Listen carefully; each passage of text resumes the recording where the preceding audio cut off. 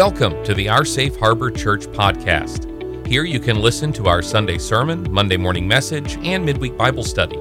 We hope you will consider subscribing, sharing, leaving a review, but please be sure to check out our website at www.oursafeharbor.com to learn more about us and find ways to get involved. Our Safe Harbor Church, we are with you wherever you are.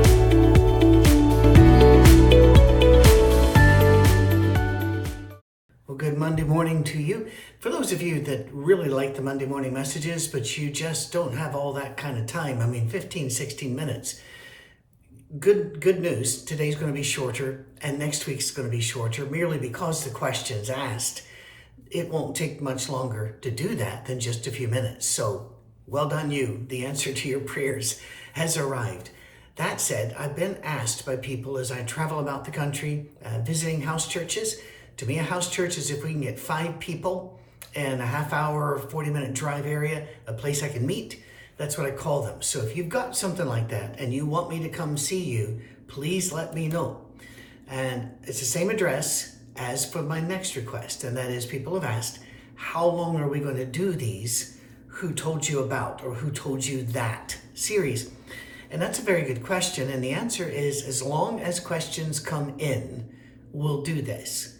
Now, I've covered most of what I really wanted to talk about when I started this nearly 2 years ago. That's an estimate. If, however, you need something revisited, or if you have questions about something that we've already done, feel free to send those in. And the address for that, or to let me know you'd like for me to come visit your area with your people, is patrick@oursafeharbor.com. Okay? That said, let's leap into this. Excellent question, and it goes along with something I received from a friend recently. This morning I got an email asking, well, if Jesus was resurrected, and the questioner absolutely believes he was, why did people have a hard time recognizing him or didn't recognize him at all? All right, excellent question. Let's put that right here. Now, right beside of it, very good friend of mine, a man I've known for almost as long as I've been in America, sent me very succinct 2 pages saying, listen, I'm just thinking this, not really looking for validation, just when, let me know if I'm off track. I get a lot of those, by the way, so I'm not encouraging those, but if you have something you really need to run past me and you have the patience to wait, because remember, we get a lot. I will do my absolute best to look at it. Fair enough? But he sent this, it was short enough, it's from a person I've known a long time, and it was formatted. In other words, there were paragraphs and periods, which helps a great deal. And it was about the resurrection body. And he'd had some questions about it, and then wondered whether some of the truth about it wasn't hiding in plain sight. We will talk more about some of that later, but we have these 2 things. All right, Jesus is resurrected. The first witness is a woman at the gravesite. We know the women went, and women were the first ones to believe Jesus was resurrected, and women were the first ones to go tell the apostles and tell others that he was resurrected, which I find intentional on God's part. But here she is, she's weeping, she's crying, the tomb is empty, confused perhaps by some of the angelic appearances and what is being said. Jesus stands behind her, and she does not recognize him, thinking he might be the gardener. Now, why would she not recognize a person that she totally loves and that just, in our way of speaking, a couple of days ago, in their way of speaking, 3 days ago, was placed into a tomb, tortured to death in front of the faithful women? Well, that's where we have to talk about some brutal realities.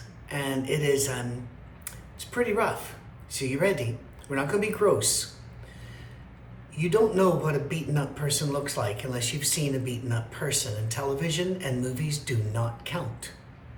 I have walked into countless rooms in my life to visit victims of crime, victims of car accidents, police officers who have been beaten, military men who've been blown up, a couple of military women who were damaged. I don't know why I've not run into more of those circles, but When you walk in, even if you know them and you've known them for years, you are unlikely to recognize them with the trauma. The trauma is awful. One of my favorite shows was put on by Paramount Plus, I believe, called 1889. It's a precursor to the Yellowstone series, which I've never actually watched, but I watched 1889. Very well done, very well written. I don't want to do a giveaway, but a lady takes an arrow and she still lives for weeks and weeks and weeks. At the very end of it, she's still recognizable. No. I watched a show last night where somebody, oddly enough, gets hit by an arrow by a hunter, and 3 weeks later is using that arm like normal. No. Movies and TVs do not show you. Sadly, you can see some illustrations of this fact on Twitter, YouTube, Instagram, and the like now, as people show you people being knocked out with one punch. People's jaws are broken. The bones around the eye are broken. Eyes are lost. Teeth are lost. Slashes in the mouth. You'll have a caved in part of this face that you'll have to build up with all kinds of plastic surgery. I won't go on there, but just to say, look what Jesus went through. Days without proper food and water. Incredible dehydration. Shredding of his back to a whip. Nails in his hands and feet. Beaten by the guards. Whenever you were crucified, you weren't high up like you see in the movies. Your feet were just a few inches above the ground, and then you were leaned forward, and that made it easier for people to taunt you, spit on you, hit you. And they did. That was part of the thing. Please remember that there was a point before the crucifixion where the Roman soldiers were beating Jesus and laughing, saying, "You're such a good prophet. Prophesy who's hitting you now." That would indicate his eyes were already swollen shut. When he tried to speak from the cross, remember that the people below the cross, after a certain point, couldn't understand what he was saying. Well, yeah, he's lost teeth by this point. He probably has fractures in jaw, in his cheeks, perhaps in the occiput. His tongue is swollen with dehydration and perhaps being bitten through with the pain. So no, they couldn't understand some of the things that he said. Now, just a few days later, he's up, but his body is not restored, as if the crucifixion hasn't happened. We know that because later he says, "Thomas, put your hands in a hole your finger in a hole in my hands, and stick your hand in the side here," because that hadn't closed up. These wounds have not miraculously gone away. The damage done to Jesus was real damage. So on the walk to Emmaus, was there some healing that had happened? There had to have been, because of the way he was speaking. But they didn't recognize who he was. Please remember, we have no indication that these two people were close intimates of Jesus. They may have only seen him from distances as he was preaching. But regardless, they didn't recognize him until his mannerisms gave him away. It was the way he broke bread, the way he ate. That, they're going, whoa, that's Jesus. And then he disappeared. With Mary at the grave, it was his voice. When somebody loves you, calls your name, you know who they are. Because when somebody loves you, they say your name in a special way.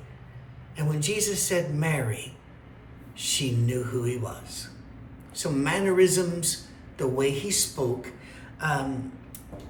With Thomas, there were still some physical bits, like I said, but there was something different about Jesus's body. And that's what my friend wrote about. And we may have to do another Monday morning about it, since we're not going to do a long one today. But he was transformed to glory. His body at times was solid. He could eat food with them. He could touch them. But there were other times he would walk through a locked door, or he would disappear. Now, sometimes I think he disappeared merely because while they're all excited, he walks out the door. I've met people who had great celebrity and fame who never made a big deal of, I'm in the room and I'm out of the room. but rather, would just smile, and people get all excited, talk to each other, and they turn around and they're gone because they just left. They're walking down the street. Jesus didn't hang around for glory, but that still, it just seems that there's something different about his body. We can talk about that later. But why didn't they recognize him? Bodily damaged, and there was something different about his body. How did they recognize him? I think after a while they recognized, well, this is the damaged body and now glorified body of Jesus. But the way he spoke, his mannerisms, and what he said, and then of course, going through doors and ascending up to heaven is kind of a clue. Get it? Got it. I know you would. You're pretty smart. Thank you for tuning in. Thank you for donating to our Safe Harbor Church. It allows us to do this, allows me to feed Miss Cammie and myself, and we really do appreciate that. God bless you. Have a great week. We'll see you for a very short Monday morning message next time. Cheers.